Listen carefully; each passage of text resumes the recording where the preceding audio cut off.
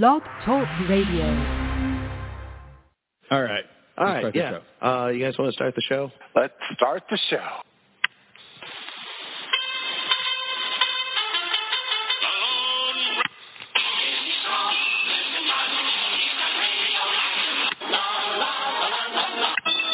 In the great hall of the Justice League.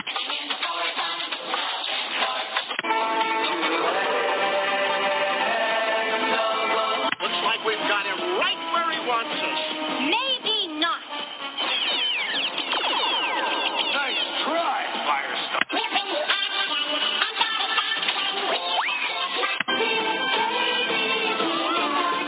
Oh, I must have those power pellets.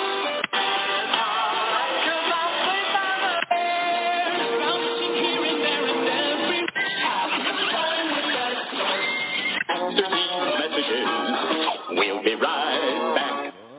I can't find the sugar. Good morning, Serialites. Welcome to Saturday Morning Serial, the show where we explore all those themes of Saturday morning cartoon television that we grew up with, and also, God damn it, they grew up with us. Prove me wrong. Also, when we're really lucky, we get to talk to a bunch of celebrities that you may or may not know. And this week, we are talking to Carlos Alazraqui. I believe I said that correctly, and you can ask him, and he'll confirm it, I bet you. We're also talking to Jill-Michele Melean. I know I said that right. Because they have a new movie coming out. It's coming out, when is it? I'm also, forgive me, listeners, I'm going to talk to some people you definitely don't know, including my co-host, Marke. Are you there, Marke? I am here to bear witness. All right, that's good enough. Also, you're probably going to hear from Jimmy the Gent Lazinski. Jimmy, give him a sample of that. Greetings, citizens. All right, so the three of us now, we're going to be talking about this movie. It's called WitnessInfection. Am I incorrect? Did I pronounce that right? I think you did. I'm not. I don't think you pronounced Jill's name right, but I'm pretty sure it's WitnessInfection. I think the WitnessInfection. Oui, oui. Yes. So Jill and Carlos wrote, produced, I'm sure behind the scenes directed, also starred in, along with a lot of other people, this new, it's a comedy, horror, zombie parody mix. Mobster movie. Monster movie. It's a mobster, monster comedy. Yes. Maybe that's what it is. Because we've been struggling to identify the genre it's in. But it's like comedy horror. But even that, horror. we decided, that's so wide, and it's got such good examples in it. Yeah. I totally agree with that. There's so many examples. But just off the top of my head, this is the first mobster monster comedy horror movie. Right? I mean, has there ever been a mobster version of this? As a comedy? Well, I know there was a video game where there was a mobster monster movie. Dead Heat that starred Treat Williams and Joe Piscopo, where one of them was dead. I want to say maybe Treat Williams was dead and ended up being a zombie, and him and his partner, policeman partner, detective partner, Joe Piscopo, went after the mob. So similar. Okay. So there was monsters in a movie with a mob. This is a real movie, by the way. This is Dead Heat, real movie. I kind of love how you almost have to qualify a proper horror comedy. Like it's like, no, they actually made this. Yeah. There's a lot of that here, and we're going to hopefully go over some of these gems. As a matter of fact, as soon as you said Joe Piscopo, I thought, it could be anything then, and I would believe that he did it. That's most of his movies. But you are right. There's like everything from, I think there was like with the Eddie Murphy Dracula vehicle. I forgot all about that one. At some point, all the way up to your obvious scary movie, where they just named an entire like airplane-style franchise after scary movies. Mm-hmm. it went well off the rails very quickly, and it's a 8-part run or whatever. But there's been a lot of examples of horror comedy, and they themselves fill different genres. So it's a little difficult, but throw some examples out here. Let's see what sticks to the wall, boys. Okay, I'm going to go old school as usual. How deep is your cut? How deep is your cut? Like Fright Night, the original That's Fright be your Night new with jingle, Roddy Jimmy. McDowell and that Chris dude that was in Princess Bride and the voice of Jack Skellington, right? You ever see the original Fright Night? That's a good flick. Yeah. I Scary feel like and telling me that genuinely someone was the funny. original voice of Jack Skellington does nothing to remind me of Fright Night. Yeah, but Fright yes, Night it's a cult Chris classic. Sarandon. Well, it stands on its own. I was looking for help on the actor's name. Chris Sarandon is the cat. That was the vampire. And then Evil Dead, like 1 is just mostly Sam Raimi comedy, kind of but fucking lives in that and, genre. Yeah. I mean, mostly horror, but 2 and 3 then creep into more comedy and is really funny. Can I say you actually just in that little word that you said reminded me of something that's very, very special to me. Creepshow. Creepshow is it's a anthology type of show. It was kind of like the so far you had to laugh at it version of the Twilight Zone movie. Yeah, I believe, these were Creepshow was inspired by horror comic books of the 1950s. So before they made horror comedy movies, there were horror comic books. And okay, well, that's a loose association. Here we go. It's not loose. It's very specifically like comic book to comedy. The comic book was literally called Creepshow. I mean, but you're right. They funny. did do that, but no, and in the Creepshow movie, it was Hal Holbrook, Leslie Nielsen, directed by George Romero. I mean, this was not maybe you've heard of him. Yeah, I mean, this was a big movie. This was back in the early 80s. Yeah, and there's they even like if you think back to Scream, that sort of reinvigorated the horror genre in the 90s. That kind of only worked because it acknowledged the inherent sort of overlap of comedy and horror. Yeah, like you have to be self-aware, like only a comedy can be, to sell horror again. Now we've got Blumhouse where they don't need that anymore, or the reality stuff. There's so much more horror out there. Comedy. Last year we had the Banana Splits horror movie that was very much a mashup of horror and comedy. And then I just watched the Weekend at Willy's World, I think it was called, with Nick Cage. Almost the same premise where animatronic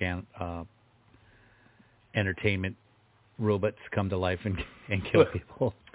I was unaware of that one, although I just watched a 5-minute horror short on Hulu called The Hug, which is exactly about an animatronic Chuck E. Cheese style robot. That sounds great. Coming to life and killing a child. Well, that was the bear, though. One of my favorites, and I saw this at Comic-Con back in 2006 or 7. They had it like in Ballroom 20, I think. Shea, you might have seen it with us. I forget if you were there, but yeah, I might have. It was a movie called Trick or Treat. It could have been. Oh me, yes, too. I do remember watching it. It was like a Treat. long, tortured journey to get on the screen, and they finally had a distributor, and the big premiere, like 2 years later, was there for us at Comic-Con. Yeah. It was the first time they could show it. And it was like Anna Paquin was in it, Brian Cox, and this movie, which I'm not a big fan of horror, as fans of this show know, but I really enjoyed the hell out of this. And one of the cool things... It was like winky horror. Right. And it was still very jump scare and graphic, but yeah, they were like, hey, you're watching a horror movie, right? Come have fun. Well, I think a lot of it had to do with the fact that the terror was coming from this tiny little it was kind of like child size kind of looked kind of silly, but he was terrifying. Size. Yeah, it was like it was horror fun. Well, size. I mean that's taken straight from Chucky, but and which Chucky could be a horror comedy but as well. But of course, there was always the haunted doll. There was like the haunted ventriloquist doll movie. There was a huge cult hit in like the 50s. You guys remember the one with the fucking monkey with the symbols? Oh, and then yes, Monkey Shine. Monkey Shine. Later on. God, that was yeah, crazy. The haunted toy is always it's insidious. It in fact turned into a whole movie franchise called Insidious. Well, you know what though too is. But yeah, that's definitely. But that's more on the horror side, where they use comedy to make you afraid. But I think this is definitely more a comedy than a horror. Yeah. There's no jump scares per se, that which is why it's so hard to define the specific genre it's in. It is comedy, horror, parody, but it is definitely not like Scary Movie, where it's a bunch of sight gags and Zucker Brothers style stuff. I think even in the interview, Carlos mentions like we didn't want to go that direction. Mm-hmm. He even talked about to my mind, one of the best comedy horrors, not horror comedies, comedy horrors, Tucker and Dale versus Evil. Oh, that's a good one. Where they upend all of the, and he compares it to that. Like that was the style we wanted to stick to, the comedy and the horror that take their own world seriously. Mm-hmm.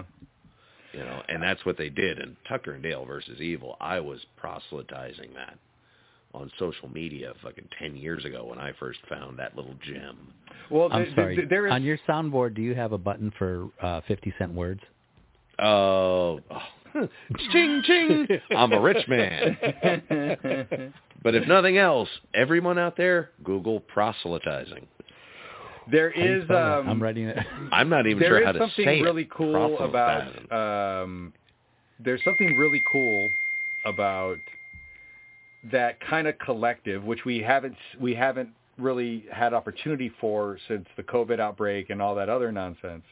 But there is something kind of cool of when a lot of people are watching a scary movie together, when people get scared and they react very viscerally, that they start laughing. And I've always thought that was kind of cool, is that sometimes you kind of are embarrassed by your own fright. And so laughing and fear kind of go hand in hand with the movie experience. And it's kind of cool that every once in a while you see a movie that kind of really actively puts those things together. And I think that's what this movie was. Curtains are drawn. That's exactly what they were going for when they put this particular movie together. Another one, which is probably my favorite, just to kind of finish my thought, is my favorite in this particular genre, because of the way that it tackles both things, is Big Trouble in Little China. Ooh. It is, because there's demons. It's tense. It's supernatural. Okay. Yeah. All right. And it's very, not very a lot much of blood. It's very much a comedy. It's a John Carpenter movie. Kurt Russell's in there, Kim Cattrall, obviously. John Carpenter was good at straight out horror as well, though. Yeah. And all of his horror movies had a little bit of thing. Oof. Yeah. And he kind of needed a little bit of levity, and that's kind of what he created here. Yeah.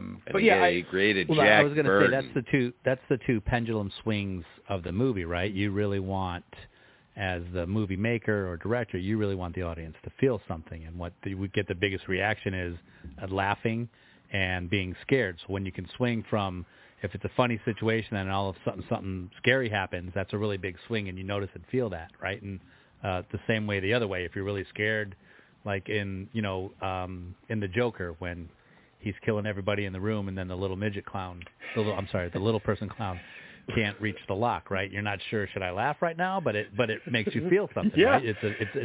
It's something that you can point to, right? The whole theater. Yeah. It's manipulating your feelings as an audience member. And everybody... And it sounds dirty that way, but that's what a good seconds, storyteller does. Everybody in that theater where I watched Joker, everybody laughed at that scene. And we all felt very guilty about it. Right. It's a very slow, uncomfortable, like, should I be I mean, I think this is funny, but should I be laughing? Yeah. But that's the idea. I mean, that's the, I think now, that's but what I feel like I could argue that this movie says you should laugh at everything and not actually feel uncomfortable, so it's not quite that genre either. This but is God, the other it's one so where you're close. laughing and then all of a sudden something really scary happens or some great... but just it's breaking tension, and we've said it on the show before. Screaming or laughing, it's just a couple clicks away on the color wheel of emotion. Yeah. As compared to everything else, they are so close. And I bet the only way we could get more insight onto this without you getting to watch it, because again, you can't watch it until it comes out. Again, my original question, guys, when does this movie come out?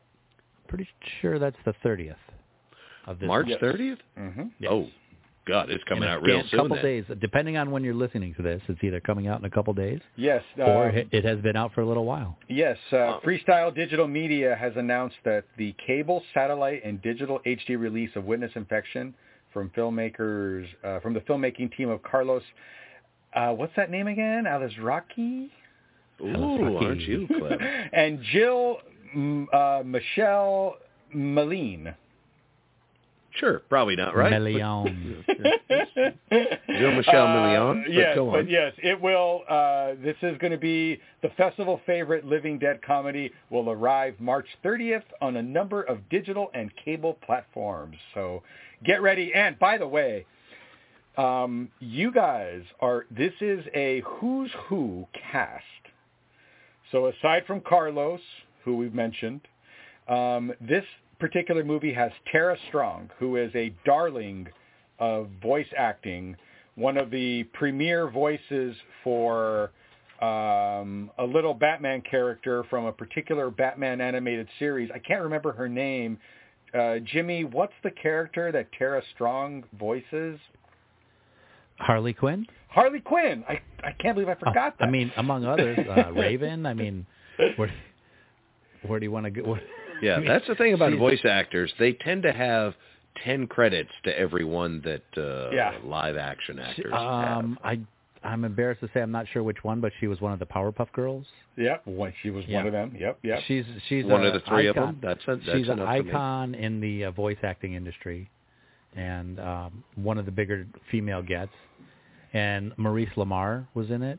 Mm-hmm. Yeah, Maurice LaMarche was fucking Peaky the Brain, like the grandfather. Like he does the Orson Welles voice that we've all heard for the last 30 years because Orson Welles been dead. He's the brain. As a matter of fact, I feel like we talked to them all about all the. Wait a minute, why are we still talking about what we talked to them about? Because we're bad at this. Because what we shouldn't be doing is all this. All right, listen, honestly, guys, I think it's about time we just took it over to the interview. Are you guys okay with that? Do it. Let's do it. Meanwhile... Sorry, I digress. Here we go. That's groovy. Hey, thanks for joining us. You're welcome. At the Saturday Morning Serial Podcast. Today we're talking to Carlos Alazraqui and Jill-Michele Melean. Pretty good? Very close, Melean. though. Damn Latino names. Yes. If you would do it with like an attitude and put your hand up, you get our names better, like Alazraqui, Melean. Alazraqui. Gotta have that little accent there.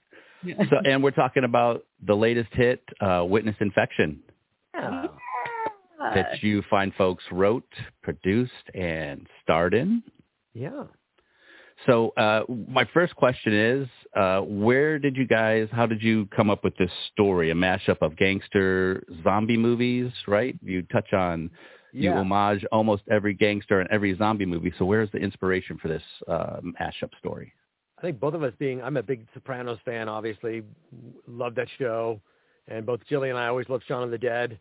And I said, I had the seed of an idea of mixing zombies and at the time we were trying to find a conceit that would make it work. And I love Peaky Blinders.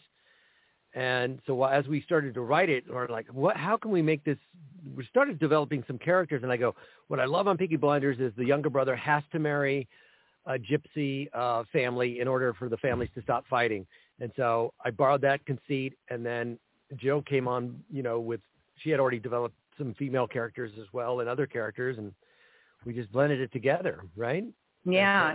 It was really organic. I mean, Carlos and I, we've known each other for a really long time. We met, oh my gosh, how many years ago? I don't even remember. At the what used to be called the Latino Laugh Festival, and now it's called the Ha Comedy Festival. And in San Antonio. Yeah, in San Antonio. And we were just like fans of each other, and then we kept in touch like here or there. And then on Reno 911, I got cast as his sister. And from there, we're just like, we get along so well. We're very like-minded. And I'm, stand up, he's stand up. And then we started touring together. I started opening up for Carlos. And it was like almost 4 years of that. And the camaraderie we had on the road together, because we weren't like typical comics. Like we would get up and like, we'd do adventurous things, and we would like find graveyards and go ghost hunting and like we were just weird kids together. And I say kids loosely, Off the wall steakhouses. Yeah. With a beer in hand. The ice storm in Kentucky was a really great trip. We got stuck in Dallas, and we went walking out at night in this ice storm in Dallas, like the only people like near the freeway. It was just insane. Detroit. Huh? We got stuck in Detroit. No, Dallas. You went to Dallas? Okay. Dallas on our way to Kentucky. Okay. Yeah. I think we might have gotten stuck in Detroit another time.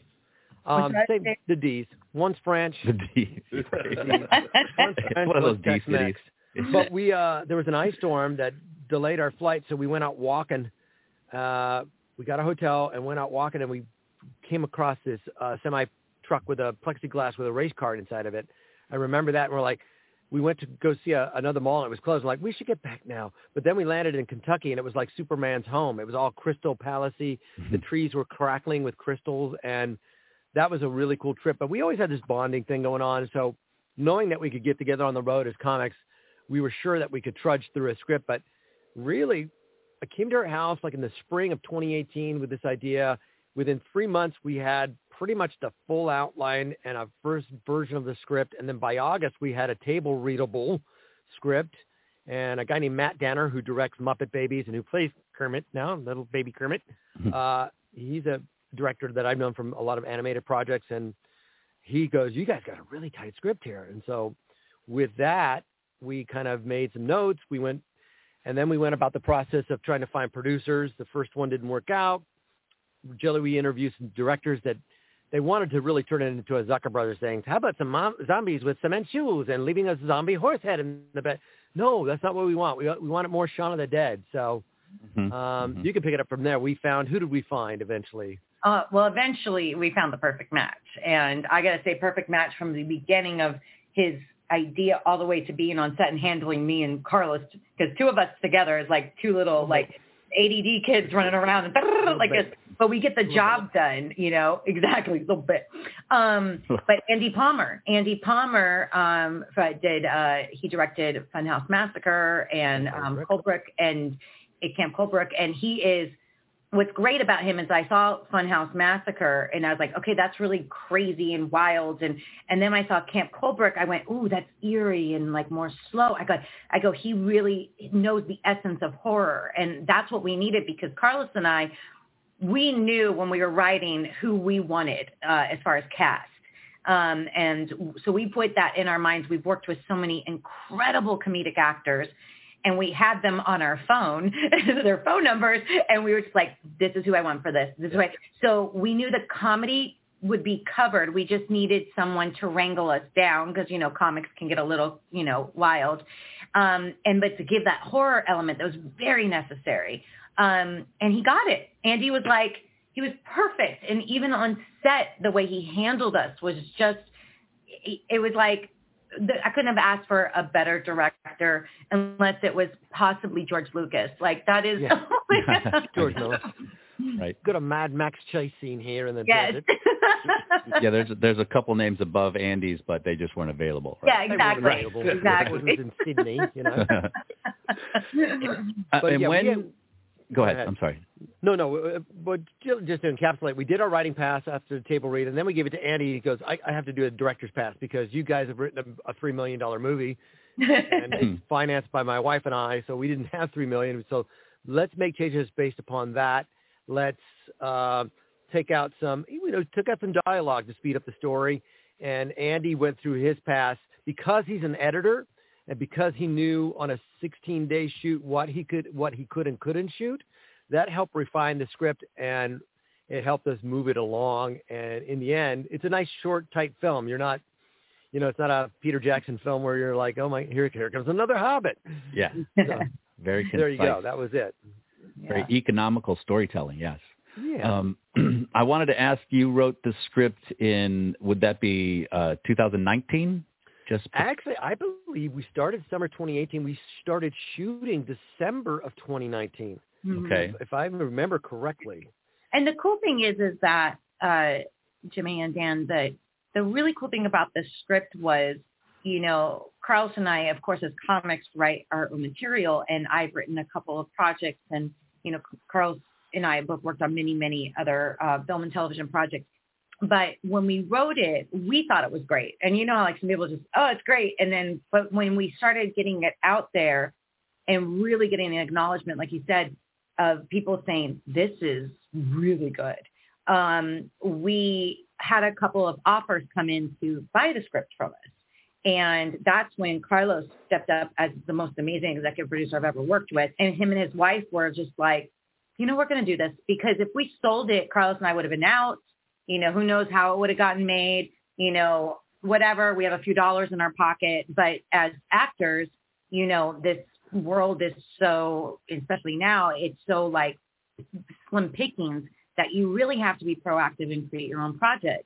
And when Carlos and his wife said, we're going to step up and executive produce this, it was just like this dream come true. But at the same time, we also knew we had something really good. So I wouldn't recommend everyone just throwing all their money into something that without knowing, like, this is a really strong story, and it's all about story. So I just wanted to add that in.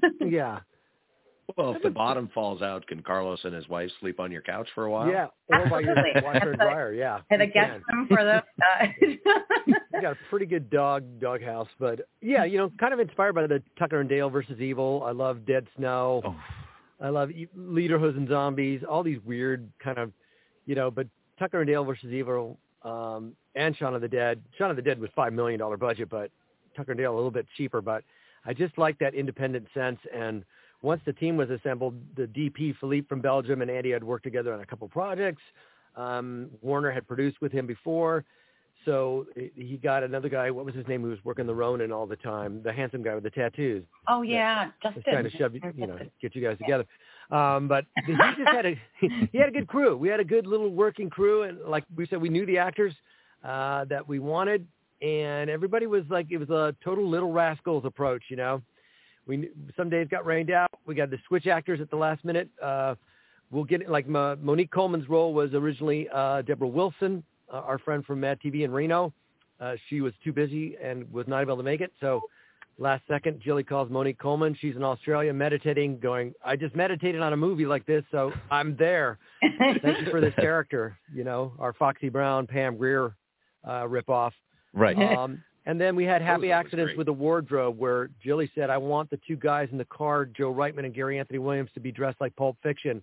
It's a moment that, let's toss that in there. We already got zombies and mobs. Let's throw a little Pulp Fiction in there, see if that works. And we got Pam Grier, put it in a cup in a KitchenAid and see what happens, Yeah, that the Pulp Fiction with Joe Reitman and Gary Williams. That was, I mean, to know, that was one of the cooler scenes. I thought, that little homage between of Pulp Fiction, and to find out that was edited last second.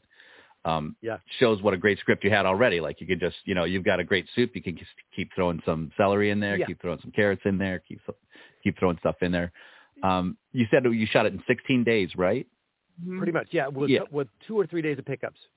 And then, so the script itself, it's like we said, it's pretty tight, and it's written mostly in scenes or vignettes, right? So does that help you get the cast, who, aside from Carlos and Jill and Robert Belushi, the star, everybody else is almost a cameo, right? Like a kind of a little. Yeah, there's the main three, which is Jilly and Vince Don Vito playing Vince, and Rob Belushi. They're our Harry Potter, Ron Weasley, and Hermione. And then we're going to fill in the Snapes and the Slytherin and all that kind of stuff. So, yeah, that's the way it was. It was modularized like that. We knew the core three. She knew Brett Ernst. The guy who played our hunter from New Jersey, Ryan Bottiglieri, I wanted to cast him as Dominic, but I think Brett was a little bit more on point. And then in the end, Ryan works out being great as the hunter in the first scene. I knew Vince forever. Vince is going to be Vince. I thought I was going to play Carlo originally. Then Allison Bosch, who casts Puppy Dog Pals, a bunch of animation, who originally was a casting director for According to Jim, saw Rob growing up on set and knew that Rob was a good actor. I, by chance, about 6 months prior, met Rob and Tim Stoltenberg. Tim is our hair salon guy who gets it in the end, and at a commercial acting improvised workshop. So I met Rob through that, and then Allison said, why don't you play the father and get this actor Rob Belushi? And I went, I just met him. So again, like Monique Coleman, serendipitous, we grabbed Rob. Erin Hayes I had worked with on Kevin Can Wait, and I knew, obviously, that her ending on that show wasn't fantastic. We kind of had some camaraderie for 2 weeks while I was there, and I'm like, hey, Erin, I know you're kind of looking for work. You want to? She's not now. She's booking like crazy, but she's like, yeah, I want to do this. So we snagged Erin. I, of course, knew Tara Strong and Maurice LaMarche from VoiceOver World, snagged them. And, so Jilly's pulling Monique. Jilly is pulling Brett Ernst. I'm pulling these actors. And it's just working. So, yeah, with the three core in place, we knew that was solid. And if we could get the best actors for each part, then we've got like that bonus coverage, because we wanted to have a story like Shaun of the Dead where it tracks, where every character sort of has a small little arc, because this isn't an Oscar-winning movie where the characters have to have such wonderful arcs, but a little bit, Yeah. So we gave them their teeny little arcs, Rob I'm a big comes around. With character work is my big thing. I like to see everybody have an arc. I'm always, when I watch a movie, I'm like, well, what happened to such and such? So yeah. Well, yeah. So you're saying there might be some deleted scenes with you and Vince where that potential romance blossoms a little bit? That would never happen. No. Never. Vince may have wanted us to shoot a particular type of scene, but yeah. There was some good long extended hugs and a couple of takes in the deer scene. Yeah. Vince wanted to do that over and over again for some reason. When Rob takes off and she needs a hug, he's like, I think I blinked. Can I get one more? I think we got it, Vince. We got it. Moving on. Right. That's great. And then the cast, you guys got like it's a who's who of voice actors. I guess Carlos, you brought him in, but at one point I honestly thought, like, I think the plan was to do this as an animated movie, and then they got lazy. Yeah. Right. Yeah. Because Tara could play 17 roles. Obviously, Maurice is a legend. I just saw Mo at the gym this morning, and but yeah, even Gary Anthony Williams is underrated as a voiceover actor. He's doing quite a bit of voiceover work. Right. And on Sheriff Callie, he did like 4 characters on that series. And and Joe Reitman, I noticed, done some voiceover. Jilly's done some. So this could have been an animated movie for sure. So there's next time. There's next time. Yeah, we're lucky. We have good friends. We have talented friends that we're willing to work on a low budget feature, to be honest. And that's because the thing about me playing the Carlo would have meant that we would have had to cast a Pauly Sorvino type, a recognizable older Italian man, and that would have killed our budget. So it was serendipitous in that moment as well. I like being the dad, and Rob is great. Rob is the eye of the hurricane, right? He's the Jerry Seinfeld in this movie. Everybody else is Kramer and George and Elaine, and he's just trying to steer it straight. I did enjoy him in that role, so thanks for letting him shine. I know you finally had to be the one to sign off on it, Carlos, so thanks for doing that. Yeah, he did. He did great. He was always worried. Andy will tell you this. Andy Palmer. He was always worried. Am I bringing enough? I kind of feel flat. And to tell you the truth, I would have played it more like Simon Peggish, like, "Come on, Gina, we're gonna go." But he was just like, he played the part of somebody that's just like, what the fuck is going on with my family? Well, which it worked in the end, because that was one big thing that we all had. I mean, I come from character work. I'm a character actor, so playing the straight person was actually harder for me, because I was like, where's all my jokes? like I would, but it's because you're the catalyst and it's so important. So it was great that we wrote the characters so well that they all complement each other. And actually, after our first table read with Rob, I looked at Carlos and said, "This works better." He's like, "What?" Just because it grounded the film more. It made it a little bit more real, where you're like, "Oh, I know someone like that. I know someone like that. I know someone like that." What I want as a filmmaker is I want someone to relate to someone in the film always. And it could be the best friend, or it could be the person that came in, the Foxy Brown that came in for a minute, and you're like, "Oh my God, I'm like her, I'm sassy," or something where each character is very strong, that they just don't overpile each other, that you're just like, okay, this is too much, because we are big characters, every single one. Like I would say, if you write and you can picture an action figure, then that's correct. Yeah. And how proud are we that we gave a shout out to Yaphet Kotto, R.I.P. Yeah. Mosley. Hey. Timely. Yeah. He bites it in Alien. Although Harry Dean Stanton gets killed first, I believe. That's true. A lot of people don't make it out of Alien. No, they don't. Even Tom Skerritt. Well, yeah, I mean, only one really made it, right, Ripley? The cat. Did the cat survive? I think the cat survives, right? Oh, yeah. Jonesy. Harry Dean Stanton gets it by saving the cat. Mm-hmm. Save the cat. That's what that book is all about. Yeah. Save the cat. It is. I never put this it's in Monster in a Box. I've just finished reading that book, and I didn't realize that's what it was about. Yeah. And by reading, I mean moving it from one bookshelf to another. Vigorously flipping through it and then putting it on another bookshelf. Yeah. It's hot in here. I just want you to know I have the book. I think every film lover has the book. Right. My teacher said this is a good one to read. Yeah. So you finished it up early before the pandemic hit, before all the craziness hit, and then you submitted it to the festival tour? Yep. Mm-hmm. So, and that's where we hit that weird wall, this new pandemic wall, so you call it, because we were really looking forward to the festival circuit and being out there, because how in the festivals you meet so many people, and that's why Carlos and I really love this, because the horror genre for us is such a huge love. They were like, I can't wait to meet all the people in the horror genre and just take pictures and have fun and network, and stuff. It was like, and so everything was online, and we won great awards, but that was lost. Yes. However, there is the big hope out there that because of the way it had shifted and we didn't know how long this was going to last, they've run out of things to acquire that are actually good, and then our film can be acquired to something to that next level, which maybe wouldn't have had the opportunity before that. So there's the hope. There's the hope. Yeah. We were discussing with the Indiegogo winner that we did a private screening for him that, maybe we get to go to the Alamo Draft House somewhere in whatever state and do a midnight screening of our movie in black and white. We have the Romero edition, which Andy kind of edited on his own, and people really dig it. I have a friend, an actor. We have a friend named Nacho Sericchio. He's on Lost in Space, plays Dan Wells with the chicken Deborah. And he goes, dude, you got to market the black and white. But Andy's like, he's right. People want color. But, yeah, so that would be the hope. The one live festival we did get to do was a non-film festival. It was an entire comedy festival called the Ha Festival in San Antonio in February 2020.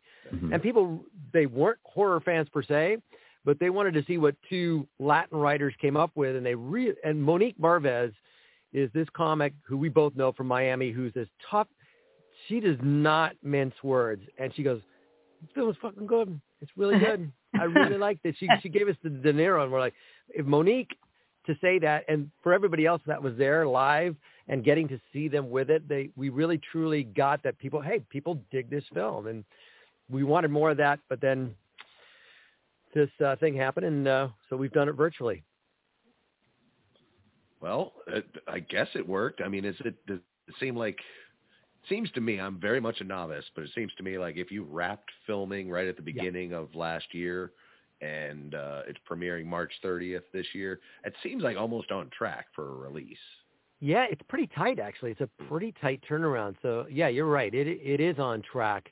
And I remember we were thinking, it's got to get out by October of 2020. It's got to get and our Warner, other producers saying no because you flood it out. You got to time it just right. And Andy's like, you know what? Let's just wait till the winter or spring of 2021. It's going to be fine. As Jilly said, there's a need for a lot of content. So yes, I've already seen everything else. Right. It's been a long year. And remember for a minute there, Netflix acquired every 90s movie. And I was like, how many Ashley Judd movies are there? Yeah. Showing some chinks in the collection armor, right? Yeah. Is she in Zeus and Roxanne? No, that's Ann Archer. Sorry. Oh, man. How about the let's dig in, let's roll up our sleeves and dig into the blood and gore and the special effects a little bit. Yeah. There's, I would say, just a guess, obviously you guys made it, but I'm going to guess 80 to 90% in-camera effects with very little CGI, right? Is that a pretty fair estimate?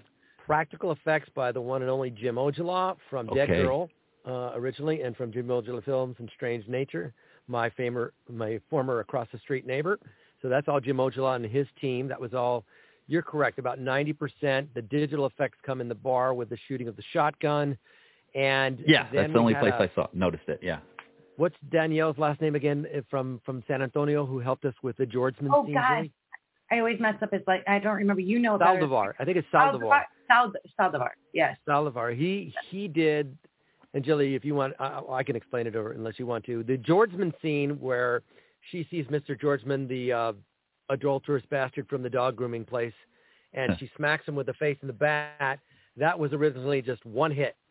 And so we had another Justin Ridge, I want to say his name is, or Jason Ridge, another editor, Andy's friend, fool around with it, and he multiplied it and had Georgeman getting hit over and over and over again. It's just the repeat. Andy said during our private screening that he got the inspiration from a scene where was it another Lucas scene? It was a Star Wars thing where somebody's hanging on to something, and they just shook it once, but the editor decided to repeat it to make it look like somebody was shaking it. So he used that method for the scene, and then we hired this guy Saldivar to do the degradation of Mr. Georgeman's face with each hit. Mm-hmm. So that was a compilation of the editing and digital, but those are the only two spots, really. Everything else, we're very proud of this zombie kill. I've never seen a zombie's head get pulled off of the toilet seat. Hey. And Jim was outstanding. Yes. Yeah, thank you. Spoilers. Mild spoilers. And mild spoilers. You've seen it though, right? They've seen it. Oh, we've seen it. Oh, yeah. So I've seen it. Yeah. Dan and I both. Yeah. When this. Hopefully somebody will listen to this though. I wanted to bring it up, but I thought, that might be. Well, you don't know who it is. Whoops. Right. Jim scored the head. We did all this work. There was a guy holding it, and now I've given way to a. But that was one where we were really proud. Jilly had that thing happen during the Go Get Your Shine box. You can tell them. I mean, a lot of the stuff, because we did all everything like puppeteering, and I personally like that kind of filmmaking when I watch something and it's so well done with makeup and all of that without the CGI. I'm always a little bit against it. A little bit is fine. But it makes me feel real. Like when you watch Jabba the Hutt, like you feel his squirts coming out. Like you're like, where when they did like the remake and they like digitally enhanced things, you're like, that's weird. I don't feel it.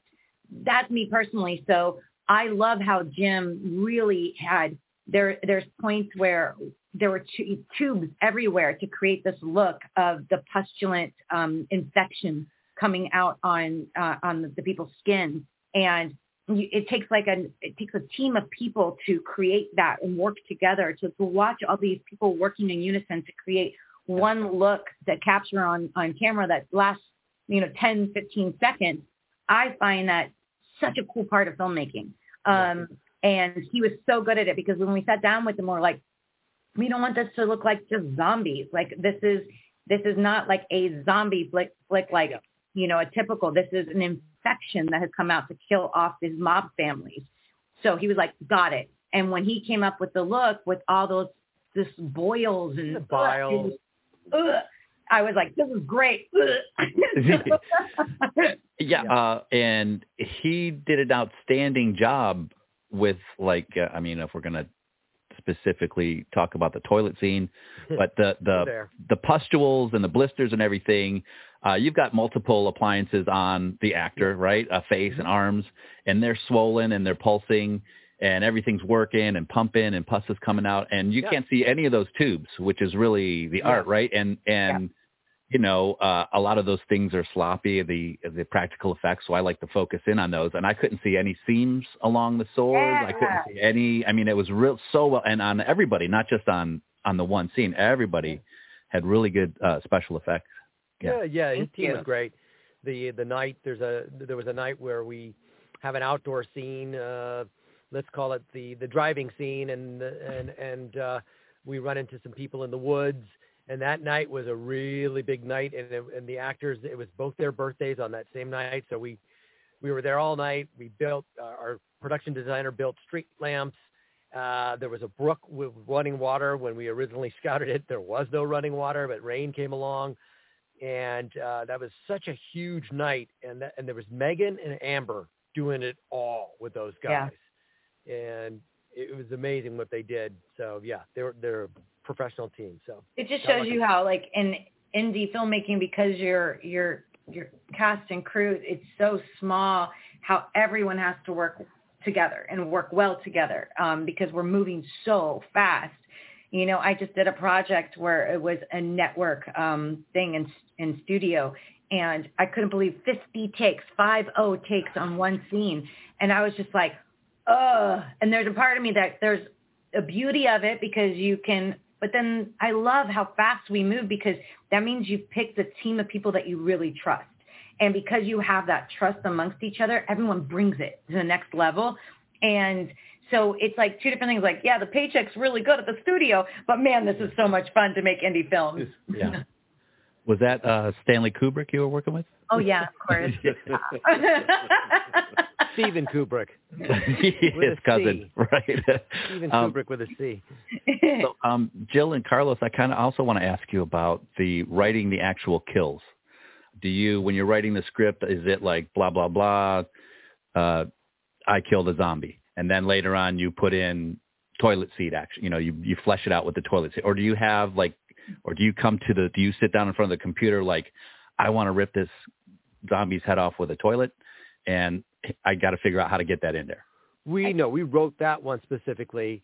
We wrote all the kill scenes specifically, and then there's a big scene that we wrote, and when Andy saw it, he goes, well, we don't have space or time to film all that, so let's take a couple of those things that you wanted to have happen out, because we only have time for this, and reduce it to this. And in the end, I think that's what makes the film more charming, is that we have a few specific good kills, and then it's not overloaded with like World War Z with thousands of, so you really focus on those, and they pop out more. They stand out more, right? Yeah, and I think, Carlos, when we were writing, because I'm a big stickler of getting a solid outline before we attack a script, because I know with me and him, dialogue, we just go like this. So it was very specific characters, very specific the outline, and then Carlos was really adamant about making sure that these kills were unique.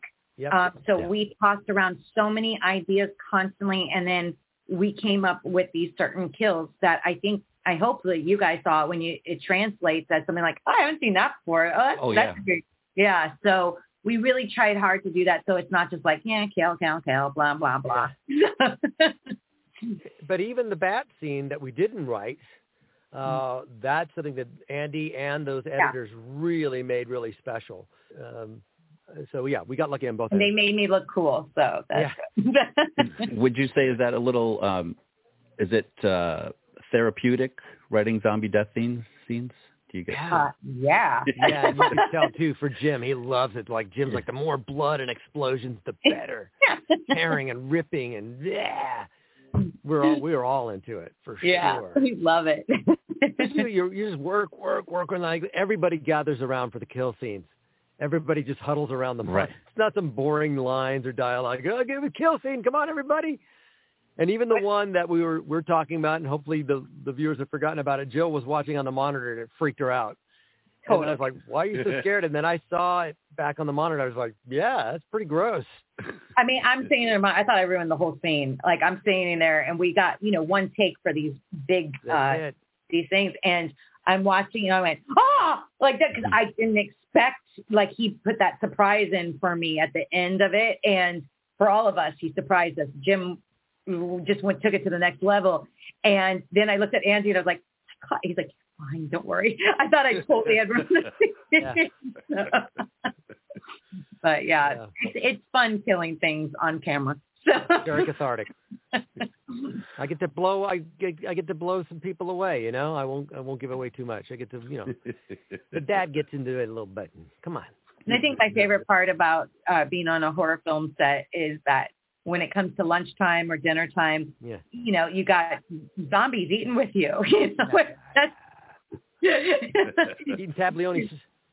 Totally. Their guts are all hanging out. They're like, it's in the trailer. We're eating tableones. Yes. We look like we might be running out of time here. So I just want to point out, outside of, if it might be another small spoiler, really genius the way you pulled at the trope of how everybody gets back into the bar. Like, Vince is just like, man, I hope nobody leaves this door open. I mean, that would be really bad. If somebody leaves it, I mean, I can't believe nobody's checking that door. And sure enough. It is those old zombie tropes, and they obviously tackle it beautifully in Shaun of the Dead when the cell phone goes off outside. But then when his flatmate gets mad and bashes the window, he says, what are you doing? That's how they freaking get in. You know, so they were very good and so we really want to hit the nail on the head on some of those old zombie tropes. Is like, there's certain things you don't do, and that's one of them. You know, that's number one. Right. I really loved it. I really loved the whole movie. Dan and I were talking off mic, and it's great work, guys. Thank you, guys. Thank you so much. But as I mentioned, it looks like we're running out of a little bit of time here. So I want to bring this plane in for a landing and ask you my favorite final question, Jill and Carlos. When you were wee folk and used to get up early on Saturday mornings to watch cartoons, what sort of big bowl of Saturday morning cereal did you pour for yourself and enjoy? Oh my gosh, Fruity when Pebbles. I was at Company's house? I was Fruity Pebbles, and I would make it just sit and get it mushy. Like, and just let it wait. And you do that too, Dan? Just like really gnarly. Just soak up all the milk and then just suck on it. It was so gross. And I couldn't get enough of it. I would eat a whole box and not tell my parents. So. Special occasions, because my family was like, no sugar. So we'd eat cornflakes with freaking 5 teaspoons of sugar. But it was honeycomb. And same thing. Pour the milk, let it get soggy and gummy. And they eat the gummy honeycomb. So that was totally, or Fruit Loops. But honeycomb or Super Sugar Crisp back then, which is Corn Pops now. Yeah. Letting it get soggy kind of can't do any damage to the roof of your mouth, kind of defeats the whole purpose. Right. Yeah. Right. So, hey, Carlos, Jill, I don't want to lose you in the middle, but so thanks for hanging out with us today and talking about WitnessInfection, available March 30th on digital and wherever you get your downloads, VODs, right? Yeah. And then we can expect that black and white cut on the DVD specials. Oh, yeah. When we start cutting that DVD special, we get the Romero version. Yeah. Right. Romero cut. All right. Thank you guys. Hey, thank you guys very much also for Reno 911 that helped me through this quarantine, watching that again about 3 times through the entire series. I'd be remiss if I didn't thank you for that. Oh, you're quite welcome. Well, you guys have a great rest of your day, all right? Thanks. Bye, Jimmy. Bye, Dan. Thank you, guys. Bye-bye. Thanks. Bye, guys. Are you hungry? Hungry as a gremlin? Here's gremlin cereal. Gremlins, bite after bite. What a tasty way to satisfy a gremlin appetite. Gremlins is a deliciously sweet, crunchy cereal that satisfies the hungry little gremlin that's in all of us. Gremlins, bite after bite. What a tasty way to satisfy a gremlin appetite. Gremlin cereal is part of this complete breakfast. Gremlins, yum yum. Is all of this from like an alternate dimension where Tim Burton directed the Gremlins? It sounded. What the hell was that? It sounded like a little Vincent Pricey, didn't it? That sounded like Tony the Tiger. I don't know. It was. Yes, it was. Yes, it did. 1, 2, 3. Vincent Price Count. So yes, that was a Gremlins cereal commercial, and I thought it was apropos because Gremlins is yet another horror comedy, maybe the most popular one. There you go. Okay, no, I'm not going to get drawn back into that. We spent enough time just trying to figure out what a horror comedy genre encompasses. Yeah. It is crazy. Apparently the overlap and the Venn diagram is so broad. Whatever. But anyway, I want to reset by saying thank you again to Carlos and Jill, or Jill-Michele, or Michelle/Jill, for taking some time talking to us about the movie. And you notice I managed to sneak in there because it was a Zoom interview. There was literally a ticking doomsday clock of when they were going to pull us off. And I shouted out, "Thank you for Reno 911." And I want you guys to know that I meant that because I hope they understood it. That show was one of the things after this crazy fucked up year. It was one of my security blankets. It was what I would put on in the background to drown out the mania, the paranoia in my head. It was like the antidote to CNN. Makes sense. You know what I mean? Like a lot of people really got so into The Office. Did you guys have shows like that? Yes, I did for sure. I think one of the things that being stuck in your house for a year kind of allows is for you to catch up. Like there's a lot of these shows that are everybody talks about, and you're like, yeah, I want to participate in this conversation, but I haven't gotten to it yet. And one of the shows, the main show that I think I watched not only straight through, but I watched it straight through over and over again, was that's I think a prerequisite for it to over the in 2020. You had to have watched the whole thing twice. And this was Parks and Rec, which is and it's it's shocking to cousin to The Office, which was kind of designed. DNA, it was originally conceived as a spin-off, but it just went into its own direction. And it's great. It's incredible. It's hilarious. It's got just about everybody that started in that show is now a big fat star, and that's great. And actually, a alumni of WitnessInfection has a guest starring role in a couple of episodes. Erin Hayes. Yeah, she plays Erin Hayes. She plays Anna. I love Erin Children's Hayes. Hospital. Children's Hospital. And she plays Annabelle ways. Porter in a couple of very famous, memorable episodes where she's kind of like this kind of fashion guru, trendsetter. It's this really awesome character that she plays in it. It's really something else because we all know that person in TV, and the way that she kind of portrays it, I think is genius. But so yeah, I really like Parks and Rec. I watched it a lot, and I watched it until it ran. It kind of finished its course in Netflix, and then it moved to Peacock, and then I watched it a few times. Like I'm serious, from first episode to last episode, a few times on Peacock, and now it's just on. It's just the first season on Peacock, and now it's over. Now they put it behind the paywall, same as they've done with The Office, which I think was unanimously voted by the nation as its number one. Like, oh, give me comfort, Michael Scott. Stuck indoors, if you're binging something. We all, watched plenty of scary movies, plenty of funny movies, plenty of scary funny movies, if you will. But we would sometimes you have to go back to that comfort show. Yeah. That's what I mean. How Reno 911 helped. The Office, of course, for everybody.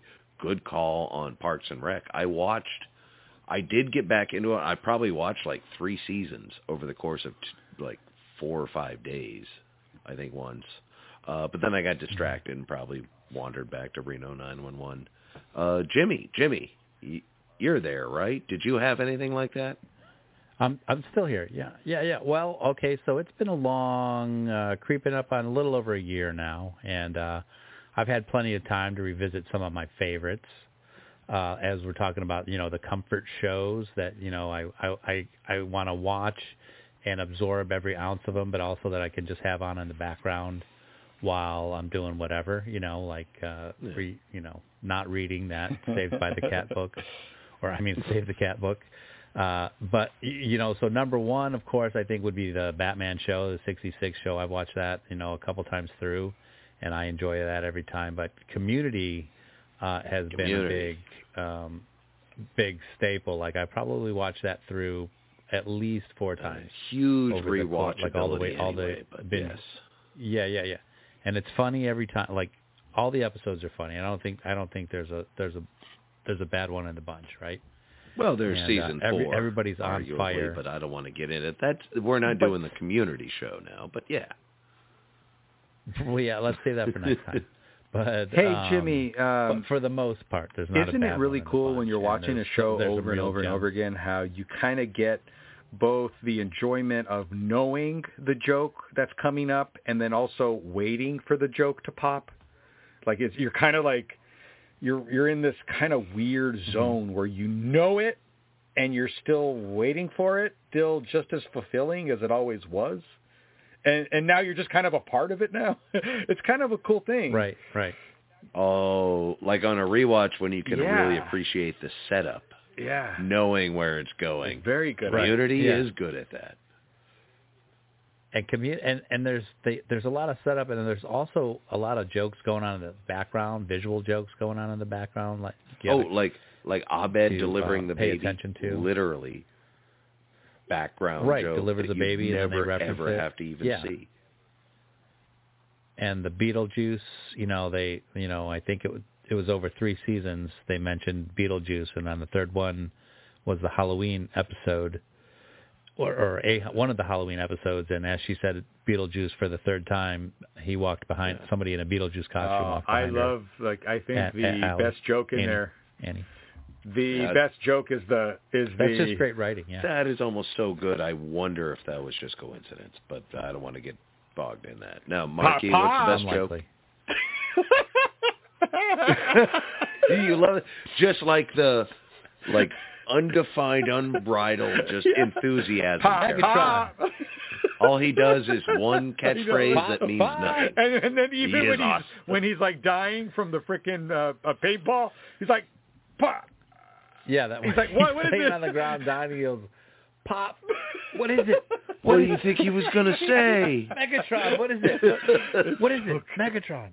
Pop. I don't think it's Megatron. That's his name, right? Megatron? I don't think that's exactly what it is. It doesn't matter. It's pop. Yeah, magnitude. That's what it is. Yeah, magnitude. Yeah. Magnitude. That's so good. That's so magnitude. Good. It's a special place in our hearts, I think. After the past year, I mean, it definitely is. Like, I always enjoyed Reno 911. I've seen probably the entire series front to back 8-10 times, or at least in pieces over the years. But it was the last 3 viewings probably in the last year when it meant the most to me to kind of be able to take it for granted, because it's stuff like that was blocking out all of the questions and not knowing what the fuck was going on in the world. And it's being able to lean on entertainment like that felt so important to me. And does that make me terrible? I guess is my question. No, not at all. And I kind of wanted to add, like, this past year has been a different type of binge watching, whereas opposed to in years past, binge watching is maybe 2-3 episodes a day, or whatever. You've got a pace, or maybe over the weekend. Whereas, this past year, you could probably log 8 to 10 hours a day of watching your favorite show and burn. Also, I think like in 2018, if you watched 4 hours straight of any show, you felt guilty. Whereas in 2020, if you didn't, watch 4 hours straight, Like, you would feel guilty. Like that turnaround, and so my lifestyle maybe didn't change that much, but my anxiety only so much certainly vacuuming did. this rug can take. I mean, I got to watch TV. It's just enough is enough of it. But yeah, you got, and since our. But I also got sucked into a lot of like fucking watching scary movies and other shit that really didn't help my psyche. It sure entertained me for a while. But then when it came out, I felt like more of a raw nerve. Since this may be the best opportunity to talk about Reno 911, I would love to talk about it a little bit more because this show, So, oh hell yeah! What do you like about that show? I'm a big fan of that show. Even when like Super Troopers was like in the movie theater, those types of movies. Did I get it right? Was it called Super Troopers? Yeah. Yeah, the Super Troopers. Yeah, Super Troopers. That you reminded me. I wanted to ask him. I've always heard the rumor that Reno 911 was supposed to be a TV series based on Super Troopers, but we didn't get a chance to get too much into Reno 911. But yeah, I love that movie. Right, and that's what made me fall in love with Reno 911. Clearly for those of you that that don't know, our guest actually was the guy with always wearing the frickin' mirror Ray-Bans, those aviators, right? That was him. Yeah, those Cool Hand Luke, fucking and sheriff's glasses. He was a little guy. And who was very, very Garcia. fit, and he's very fit in this particular movie as well. He's like this yoked little dude, but he's got on these shades, and he's just a totally different person whenever he's on that show. Yeah, what did you like? It's that great improv that only skilled people can do. It's what made the show great and what's what made it last. And it's had one of the things we champion on this show is those shows that are so good that they get canceled. Someone else picks them up and they do more stuff. And Reno 911 is actually on the air now on, I forget what it is, one of those weird, not quite Netflix. Crackle. It might be a Crackle. I don't know. But yeah, I'm guessing. something think about Crackle Crackle level. Like if you got an extra $6, maybe it's worth it. But there's new ones out on that. This has come back on so many levels. They had 6 seasons in a movie. That is not a lie. Yeah. They had a movie. Yeah. Did they go to Miami, right? Which is just a big joke in itself. Reno 911. Well, it also helped Miami. discover Wendy McClendon Covey. Oh yeah, she's had a big. She had a big breakout in Bridesmaids, the movie Bridesmaids, which was, I think, it's still the biggest comedy grossing of all time, at least female-led comedy of all time. But yeah, she was starring in The Goldbergs as the mom. Yeah, and that's no small thing. I mean that show's been on the air for 8-10 years, something like that. I mean that's huge. Yep, almost as long as the 80s. So I'm not sure what they're going to do. Let's not gloss over that. Jill-Michele was also on that show. Yeah, they're both from that show. That's why Shotgun sprayed my compliment to my thanks to both of them right on their faces. But Reno 911, Tom Lennon, Ben Garant are actually two of the the most sought-after comedy screenwriters and script doctors, both from the state. If we're just still singing praises about the show, which I'm willing to keep doing. Zach was on that show for like a guest role. Patton Oswalt was on there. One of their regulars. Paul Rudd was on there. Michael Ian Black was on there for a few episodes. And another friend of that was on the stage Gary as well. Anthony Williams. Can we talk about him a little bit? Now, he was in Witness Infection. Yep. Yeah. Well, he had one of my favorite parts in WitnessInfection. So he was one of our particular show, Saturday Morning Serial. Gary Anthony Williams, I believe, was a group. I think he was in the third episode, maybe the fourth episode. And how deep is your cut? How deep is your cut? So I love every single time I see a very skinny and healthy Gary Anthony Williams, by the way. Every time I see him, for one, I'm like, oh, that's Gary Anthony Williams? The longer our show goes, the fatter I get and the fitter he gets. He cursed us, apparently. My God, and when you're seeing a movie that's not taking itself too seriously, and I think that's what we would qualify WitnessInfection as, it's done very well. Yeah, but it knows its lane. If you want to see the best moment of acting in that movie is the Gary Anthony Williams scene. I don't want to spoil too much. They talked about it a little bit in the interview that you guys had. But when you see Gary Anthony Williams, you're going to see some blue ribbon type acting, I believe. He's really bringing it in this particular movie, as he always does. But yeah, and once again, that is coming out March 30th. If you're hearing this live, that's about 2-3 days away. If you're not hearing this live, well, it's on you. Brian you probably Brian Posehn was on Reno 911. David Coker was on Reno 911. Kenny Rogers was on Reno 911. Yeah. I mean, I'm just...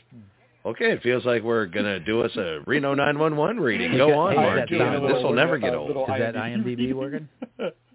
But this is awesome. I'm just kind of going through the list here. We have Danny DeVito was on Reno 911. And as the boys settled in for a nice long IMDb reading, the rest of us looked around and said, "Well, that's about enough of this." Now we know. And knowing is half the battle. This is enough of this. Lucky Land Casino, asking people, what's the weirdest place you've gotten lucky? Lucky? In line at the deli, I guess? Aha, in my dentist's office. More than once, actually. Do I have to say? Yes, you do. In the car before my kids' PTA meeting. Really? Yes. Excuse me, what's the weirdest place you've gotten lucky? I never win and tell. Well, there you have it. You can get lucky anywhere, playing at LuckyLandSlots.com. Play for free right now. Are you feeling lucky? No purchase necessary. Void where prohibited by law. 18+. Terms and conditions apply. See website for details.